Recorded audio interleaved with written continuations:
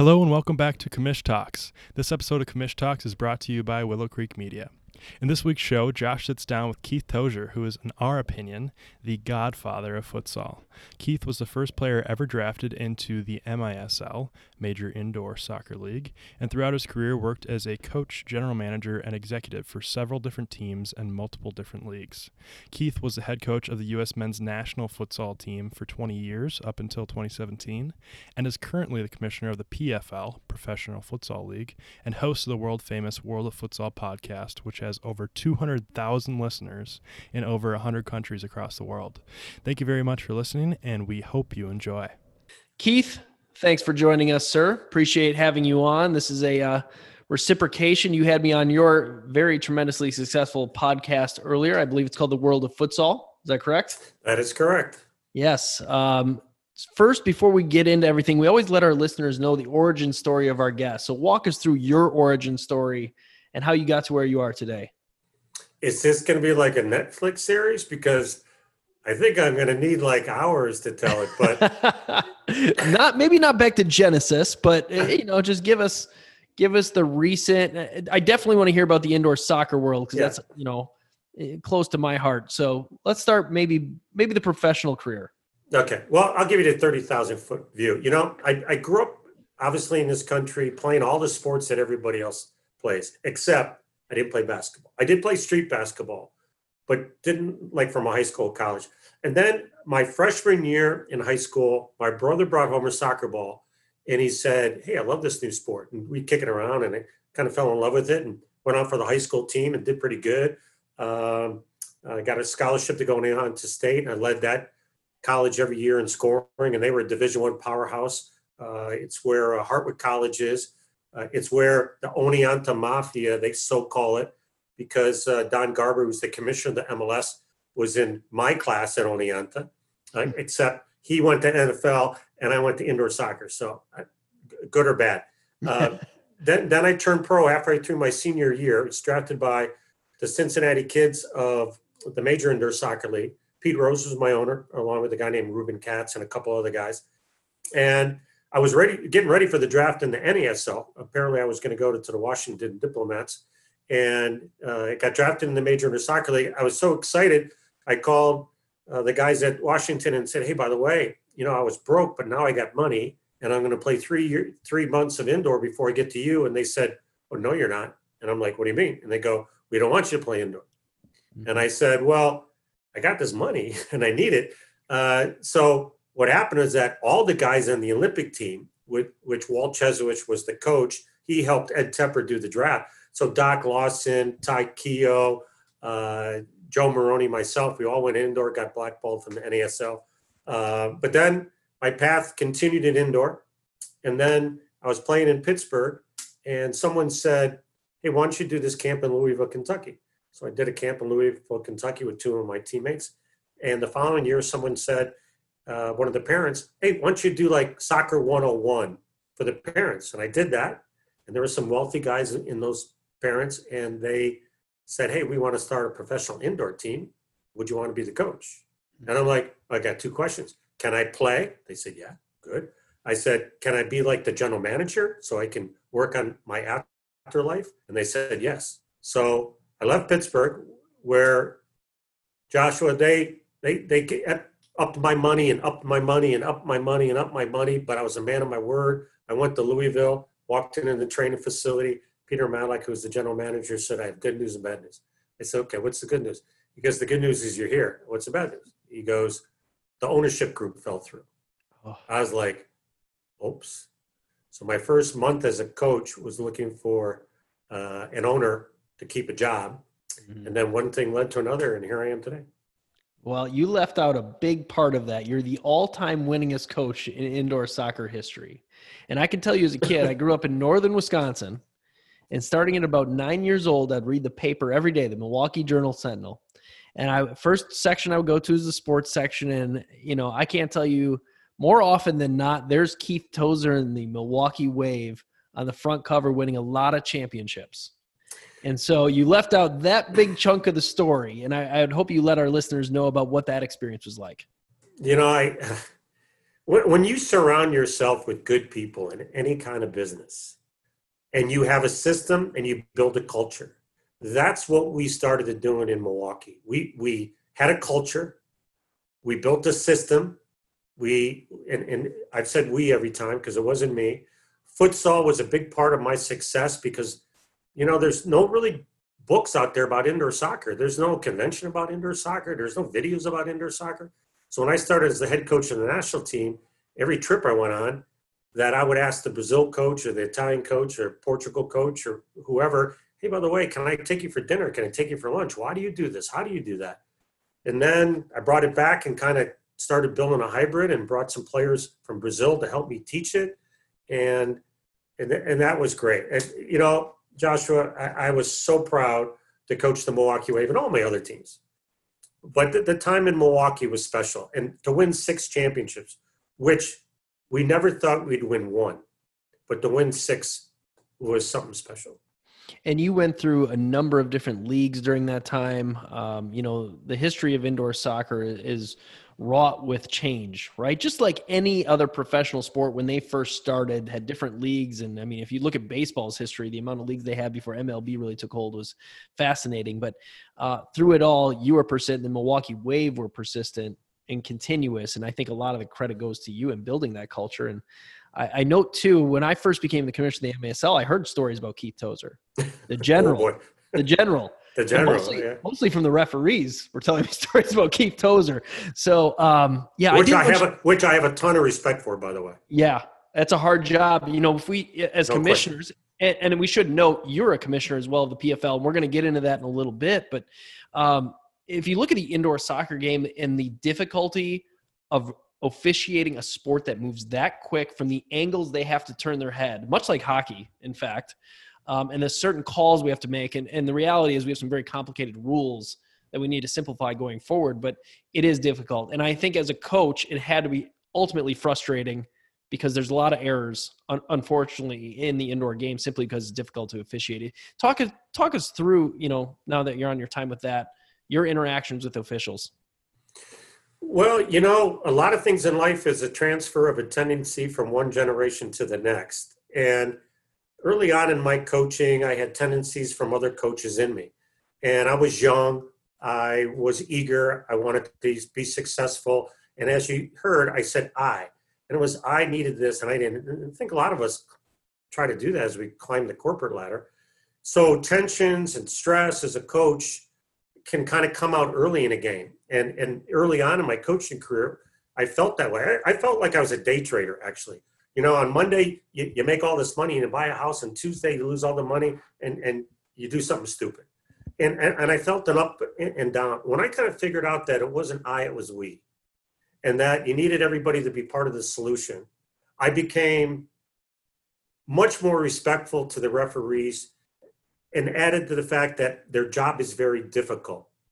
And when I was able to look at it from a different point of view, I became to have so much great fondness of referees. And a lot of them are really good friends. And it's great. Let me just say one point so I don't forget this. Joshua, as the commissioner of this league, we know that baseball, football, basketball, and hockey have been around in our landscape for over 100 years. Indoor soccer is not even halfway there yet. I think there's such a bright future for this game. It's got all the ingredients that all of you know about and the fans should know about it, is that I think it's on the right path. It's what everything a fan would like to watch, a sponsor would like to spend money on. I think it's going in a great direction. So I had to throw that out there before I forgot about it. Yeah, and ripe for television as well. This sport is ripe for television and things. I'm going to bounce this off you, Keith. This is where we're going to have a great conversation about commissioner strategy. And I know we haven't gotten your commissioner role yet with PFL, but let's talk about commissioner strategy. One of the things we think about as commissioners is the growth of the game on multiple fronts. One is the amount of participants we have playing our sport. One of the things we started when I first came on with the MASL was creating a strategy to build the pyramid of indoor soccer. And we accomplished that with M2, and now we're launching M3. Talk us through your mindset. Is that the right path? Is that what we have to do to grow this game, or is there another avenue we should be looking at? No, I think you're spot on. I think you have some cities that are larger in scope as far as fan base. I think you have some cities that have different size arenas. I think you have some cities that different size media. And also, I think it has something to do with the financial backing of the ownership group. So I think for sure, your cities, your San Diego's, your Milwaukee's, your Baltimore's, Monterrey, Mexico, okay, Dallas, to name a lot of them in year one. I think that's great. And then you have smaller markets, and no disrespectful, because I used to love to come to Wichita. I mean, the Wichita Wings, the Orange Army was huge. And I know they're in your MISL too. But, people talk about relegation. Well, I don't think that's going to happen in this country. It's not in our framework. But I think for a franchise to move up, I think it could be based upon its success on its business model. Mm-hmm. And when you have that, a team in your MISL 3, and it goes to your MISL 2 and jump to your MISL 1, I think that's a huge success story. I think you're spot on. Can I add one more thing? Yeah, go ahead. I've said this to the owners for many, many years. Indoor soccer was almost like an upside down mortgage when it first started. There was a professional league with no grassroots. There was no indoor centers in the United States in 1978. Then all of a sudden you had 5,000 to 10,000 indoor centers across the United States in every metropolitan city and smaller city. I've always said that there should be coaching education along with player and referee development. And when you have that, you build more fans, you get more methodology.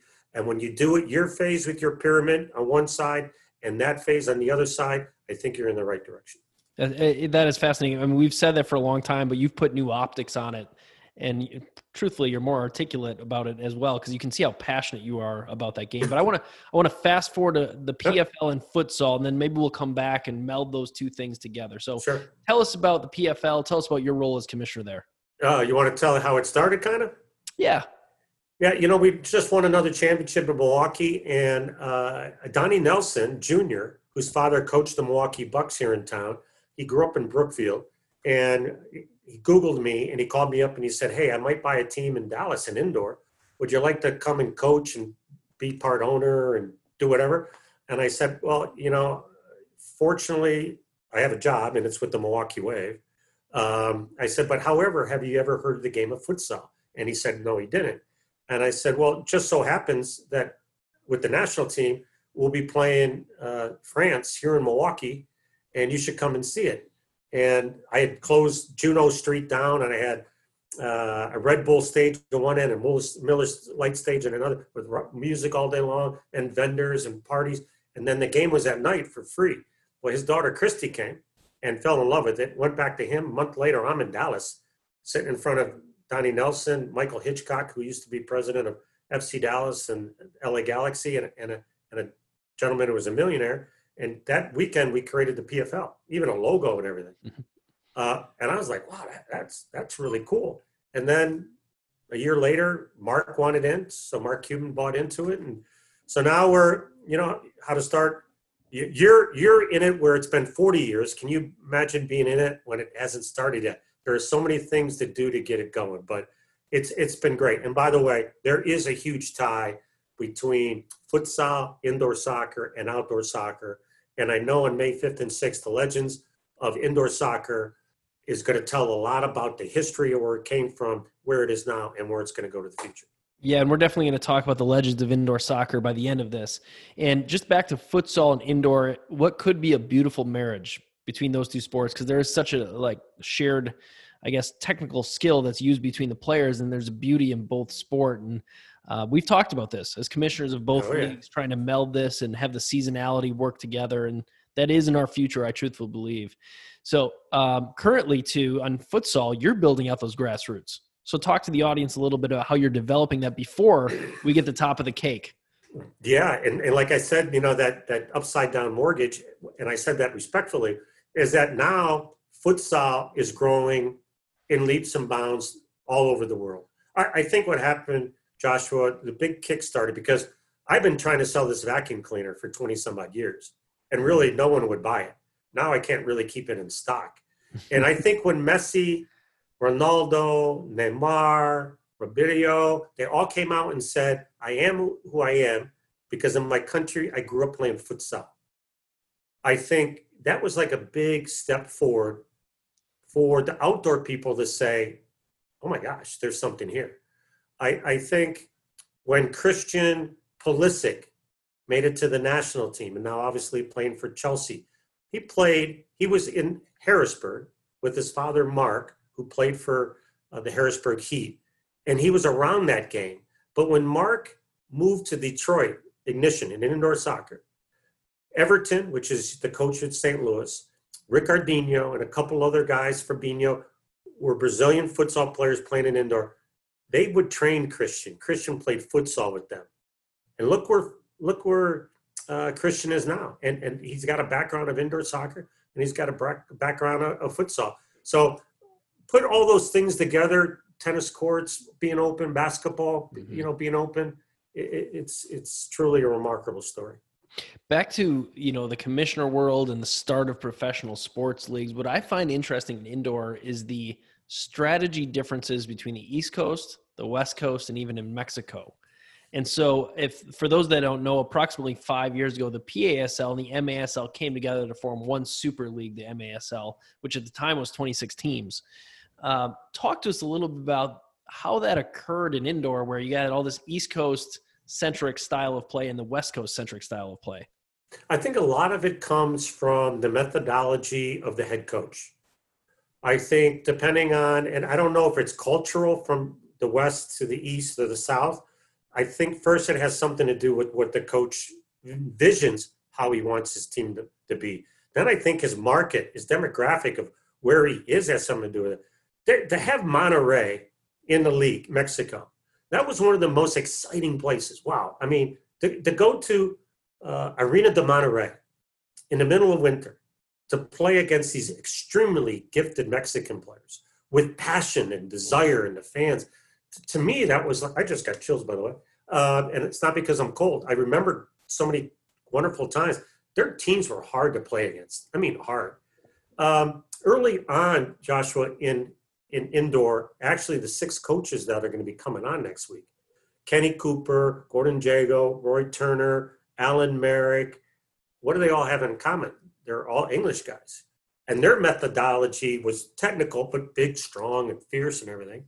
And then you had Ron Newman in San Diego that, was a different European guy, even though he's English, and he had a, different flair. So that's what I love about indoor. I mean, it's kind of like the NBA, isn't it? It's like, you're going to go watch Golden State, and they're going to run and gun and counter. And then you're going to go watch the Knicks, and they're going to kind of back off and bunker in a little bit. So that's what I love about indoor. So I think it really has to do with what the head coach's vision is, how he wants his team to play, or at least it should be, and then they move forward. What's interesting, too, is you can trace today's coaches of the MASL back to the first coaches and the lineage they have. And I think you have one, and Giuliano, who's now with Milwaukee. He's going to coach like you because he learned from you. And you have Phil Salvaggio in San Diego coaching the Sockers. He learned from Ron Newman. Yep. So it's interesting, the brain trees. It's like the Bill Walsh brain tree from the NFL still pervades today in the West Coast offense. It's very similar in indoor. And I don't think many people understand that about that sport is the history and what has led to today and the variance, and seeing those teams clash in the playoffs is amazing to watch, and the clashing of styles. So there's nothing better than, Danny Kelly played for me, who's won many championships in Baltimore, Nick Pereira up in Seattle, Giuliano, Everton. I talked to Clay. I forgot. There's a lot more than I remembered. There's Clay, who just won the Coach of the Year award, and I had a conversation with him yesterday, and he was very flattering and said, he did this because of what we did in Milwaukee and so forth and so on. So there's nothing more flattering than to see. It's kind of like you, Josh. You're a very gifted lawyer, and somebody that grows up in your company, or if you put your hand around and you go to the courtroom and you see them and they're following your methodology and have their own flair. That says tons about you. And I think that says something about a coach. Yeah, no doubt. And the culture you spoke of earlier, and trying to recreate that culture. And it comes from the top. You know what? Everybody doesn't like the coach of New England, right? The Patriots, right? They think Belichick is this or that. He's built the culture there. He's got a system. It's funny. And you could take a wide receiver from another team in the league that has no history of winning, The guy is trying to catch a football with nobody around him in 75-degree weather, and he's dropping the ball. He gets traded, and the next weekend he puts on the Patriot uniform, and he's now in 30-degree below zero weather with 3 guys on his back, and he's diving and making a one-hand catch. What's the difference? I think when you put on a jersey and it has some meaning behind it, a culture, it's kind of like you work for Coca-Cola. You got the logo on Coca-Cola means something. So I'm a firm believer in cultures and then systems. I was going to say systems, even in the MSL, I can think of a couple players that literally couldn't see the field in the last 3 years. They transitioned to a new team and a new system. Honorable mention all MASL that quickly. Yeah, that's a funny thing you said, but I always broke players down into A, Bs, and Cs. And the A's are multifunctional, hardworking, self-motivated, but they're learners. They get concepts, they move on. Bs have some kind of they're hardworking, but not real hardworking. They're functional, but not multifunctional. They learn, but it takes them 5 times. The C player, I always kept because I felt that if I moved on to C, cut, traded, or whatever, it had a direct reflection on my ability to not teach them. But when I realized that sometimes employees or players will do better in another system, might be better with another coach or manager. When I realized I need to move them on, they might flourish on another team, just like you said. There's no question about that. Yeah. Toggling back to futsal, I'd love for you to talk a little bit about your podcast. You've done such an amazing job in such a short period of time growing this podcast. Talk about the world of futsal and what it's done for the PFL. Well, I started the podcast because I love to talk and I love the sport. And I thought if I put those two together, it'd be all right. My first 4 listeners were my 4 kids. I took their phones in the middle of the night and I subscribed. So I had 4 listeners. They didn't even know it. And one thing led to another. And, social media is a huge platform.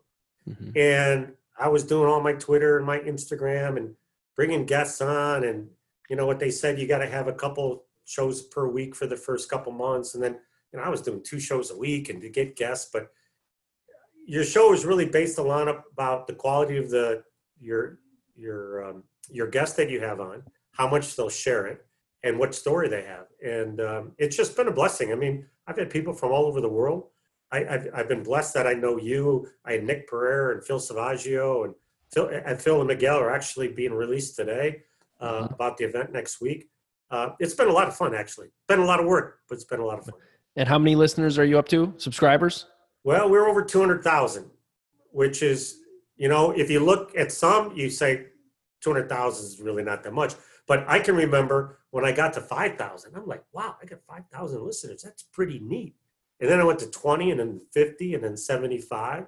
I'm not like Josh Rogan, who's got 3 billion, but it's definitely a great pathway to get, news out about your sport or about your passion that you want to get it out about. I think if you look at the addressable audience for the topic you're covering, and Jake and I talk about that with this podcast, is how many people want to listen about what's under the hood of leagues.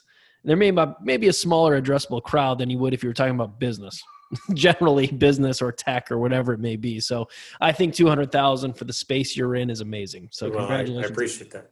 I do have a goal now though. What's that? What's your goal? A quarter, 5, 750, and $1 million. There you go. So now I do have a goal. Let's get it there. Let's get it there. Speaking more about, indoor, talk about the show you have coming up May 5th and 6th, the all-star lineup, talking about the indoor game in general. Walk us through what it is, what motivated you to do it, and the charities aspect is massive. So walk us through that a little bit. Well, just like everybody else sitting at home, you're kind of gravitated to either read books or do schooling with your children or watch the news. And I'd happen to be watching a week ago, Friday, 6,000 people in a parking lot waiting for hours to get food in America. And that kind of really shocked me. My heart fell out. I couldn't believe it. And I said, how can we make a difference? This can't happen, especially children. And I was talking to Zoltan Toth, who's been a legend in the indoor game the next day.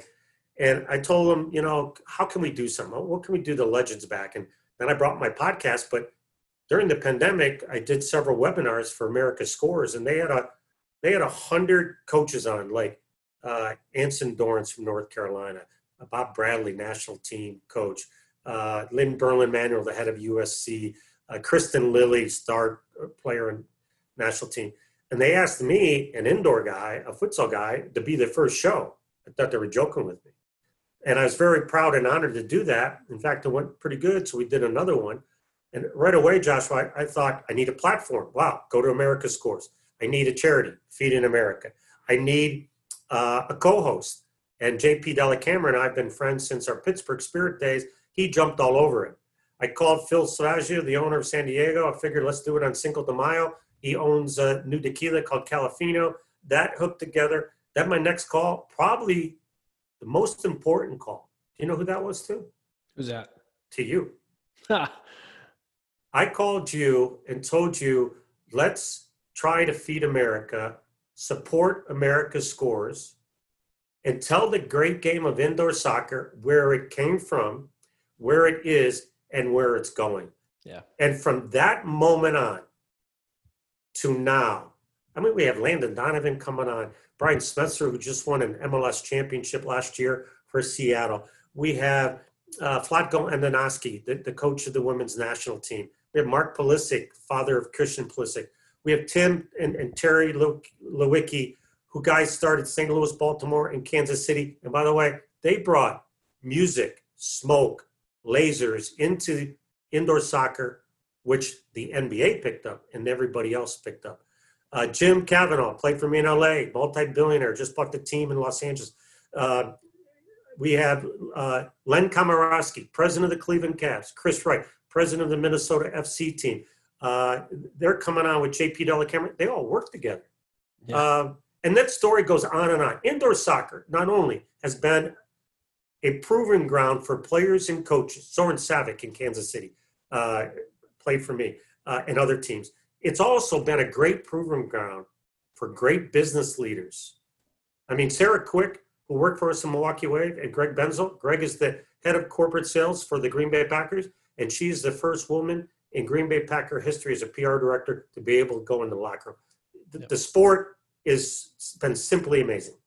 Yeah, there's no doubt. It's been a proving ground for a lot of people. It's interesting, though, the thing I've kind of battled as my time in the commissioner of the Indoor Soccer League is this image of indoor soccer versus outdoor soccer. And, you know, people calling it fake soccer and whatnot. And I don't understand why they wouldn't embrace another form of soccer that plays in their off season, at least in the United States. Talk to me about the history of that and how it came about. Because earlier you talked about NASL blackballing you because you were playing indoor. And is that the birth of this kind of division between outdoor and indoor? You know, it was definitely 1978 because I was told by the NASL that, hey, don't go play indoor. And I said I wouldn't if you guarantee me you're going to draft and sign me. And they said we couldn't do that either. And I'm like, but, you know, I got to go play. The NASL and the MISL battled each other in the same room. Well, the NASL folded, and then the NASL asked the MISL, can we come and join you? Yeah. And that was a tit for tat. It just seems that for some reason, you know, people don't like to be in the same room. And I don't understand that. And, you know, early on, you and I had a conversation, and I remember you saying, well, some of our owners might think that futsal might be a threat. I said, well, first of all, it's not. And I said, the second thing is, you guys are winter, and we're going to be summer. I think we got to build a bridge in how we can help each other. And I think there's always been that idea between futsal and indoor soccer. And by the way, now outdoor soccer now is taking a much better look at indoor soccer and futsal, because if you talk to the coaches in Major League Soccer, they all wish their players played 1 year of indoor soccer because what it does to their players' ability to be a better defender, counterattack, technical, yada, yada, yada. Yeah, quick decision making. Landon Donovan talked about it a lot when he came from the outdoor game to indoor, the differences as a player and what it makes you do. In the indoor game, you don't have time. It's bam, bam, bam. You have to think so far ahead of what you're doing. It's a really interesting interview. Maybe you'll talk about it with Landon in the indoor show on May 5th and 6th. But hearing the outdoor perspective, a player that, you know, ultimately might be the greatest player in U.S. history, at least scoring, to talk about the indoor game and the effect it could have on outdoor players. Remember when we didn't make the World Cup last round, A lot of people are saying, what are we doing wrong from a development standpoint? And we're sitting over in the indoor game screaming, take a look at us as an avenue to train the outdoor player. And I think, Keith, going forward for you and I both, we're about to have a blueprint from Major League Baseball about their idea encapsulating all forms of baseball. Because over in baseball, there's a division between affiliated minor league baseball and independent league baseball. They don't like each other for business reasons. They invade each other's territory and whatnot. Commissioner Manfred over in baseball has an idea that he's the commissioner of all of baseball, not just Major League Baseball. And he's going to marry everybody together under one umbrella to make the product of baseball better and create more baseball fans. And I think on the soccer side, MLS or U.S. soccer could have the same mentality and bring everyone together to create better soccer players. I love it. I think that would be fantastic. For whatever reason, sometimes when people get into positions of power or higher up, it changes some people. I think if someone who went into U.S. soccer and said, we need to embrace all of it for the good of the whole, and they each have their own special part of the overall game, I think it could work. I'll take it for instance, in CONCACAF, futsal was growing at a rapid pace, and Hugo Salcedo was inside CONCACAF, good friend of mine. His son coached UCLA outdoor, but because of his passion for futsal and football, CONCACAF was pushing forward. Well, Hugo left 2 or 3 years ago, and nothing's happened for futsal and CONCACAF since, not totally. I mean, there's still competition and everything, but I think you're right on. If someone at the top would say, let's take futsal, let's take indoor, let's take beach soccer, let's take outdoor soccer, let's bring it all together. So Coca-Cola, when you sponsor these 4 different aspects of it. I think it'd be great.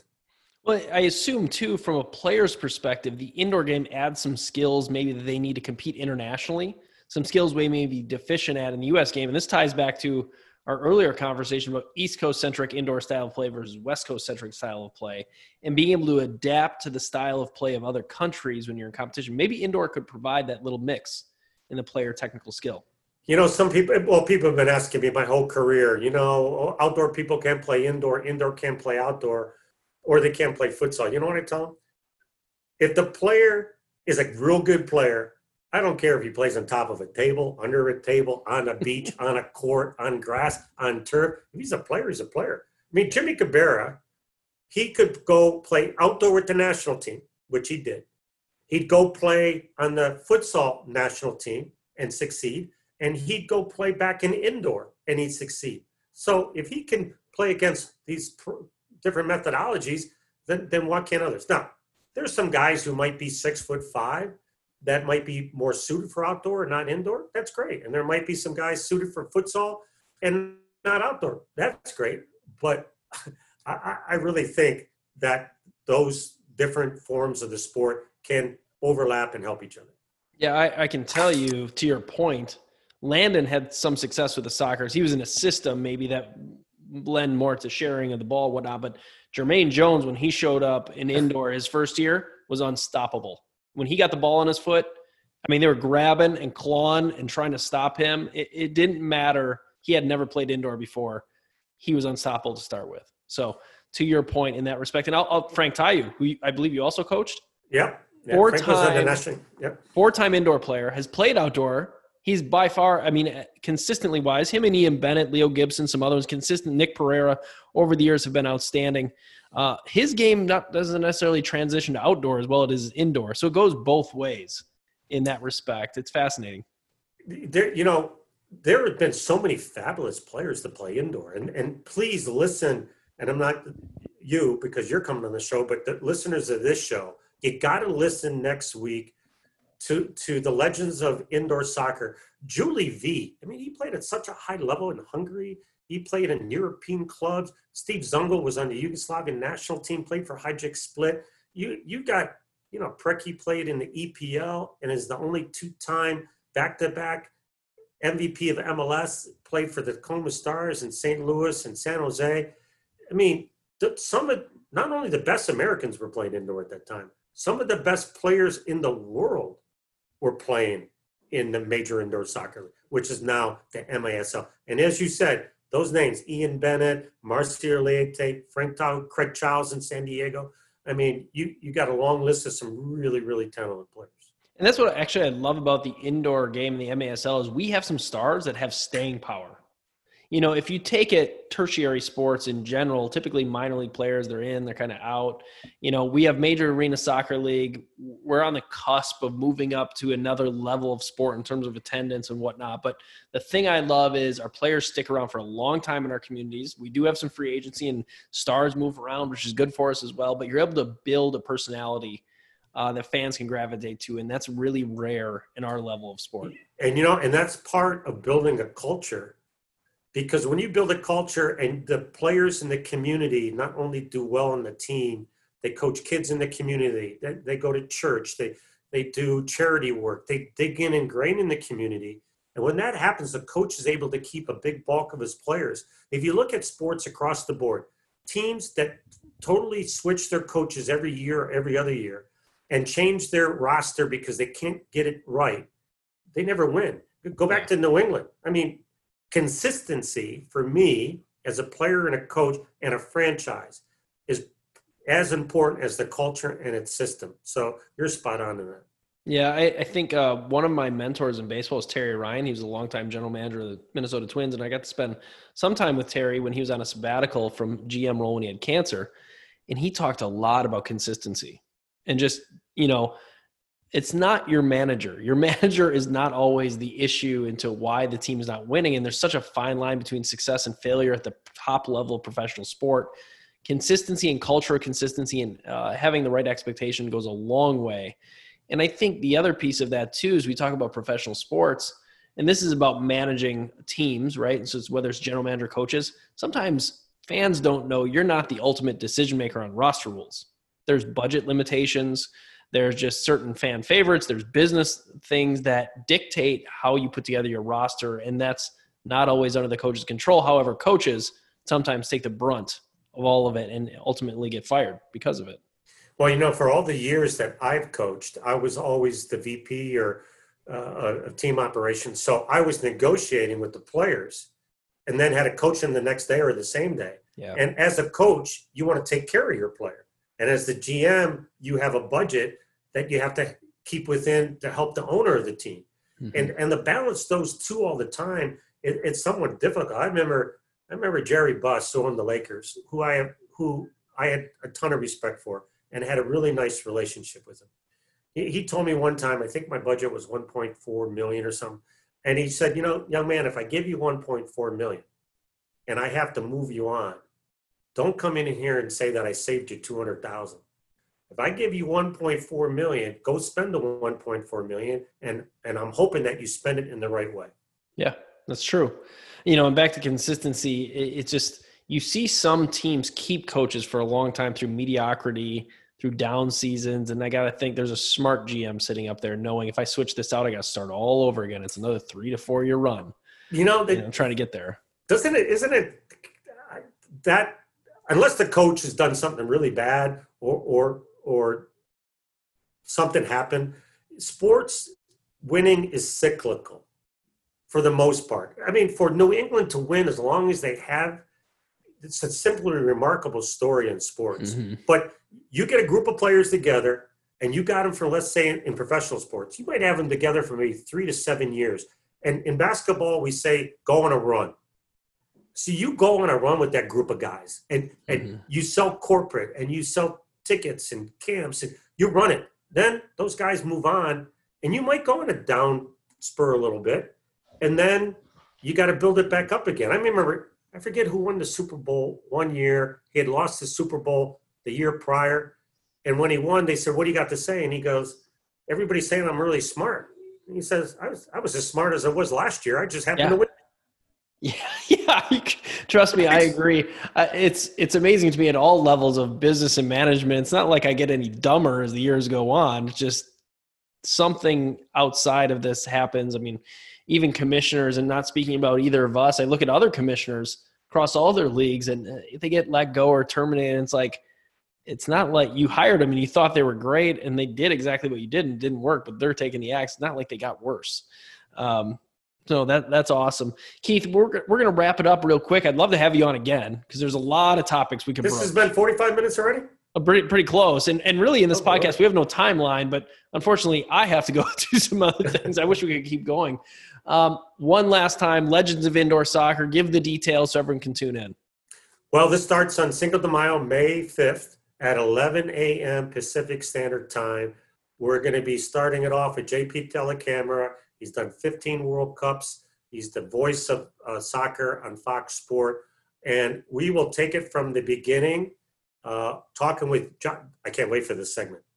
You, Ed Tepper, the first commissioner of indoor soccer, along with a guy named Doug Verb, who worked in the front office as the PR marketing guy. You guys kind of kick it off, and then we go from the first coaches of the game to the first head of referees, all the way through years and years and years. And then the last 45 minutes is a fan fest, fan forum, where fans can ask Julie V, Hector Marinero, Zoran Karic, Tatu, Preki, and the list goes on and on. Then the next day, it's all the stars of the MASL, and then we got Landon Donovan and all those guys. Really, what this show is all about, it's about the story of indoor soccer, where it is, came from, where it is now, and the tremendously bright future that is going forward. Tune in. Go to, if I get this right, go to soccersummit.coachesclinic.com and donate money because we're trying to feed America. Yeah, that's the point here is we're trying to get money to feed America, to help with the pandemic and all the people suffering because of it. So, Keith, thank you so much for your time. Appreciate you. I'd love to have you back, and good luck in the future, sir. Thank you. Thank you for listening to this week's episode of Commish Talks. As Keith and Josh mentioned, if you're passionate about soccer and would like to help out a great cause, please go to soccersummit.coachesclinic.com to donate or join in on the discussion when they go live on Cinco de Mayo. Take care and have a great week.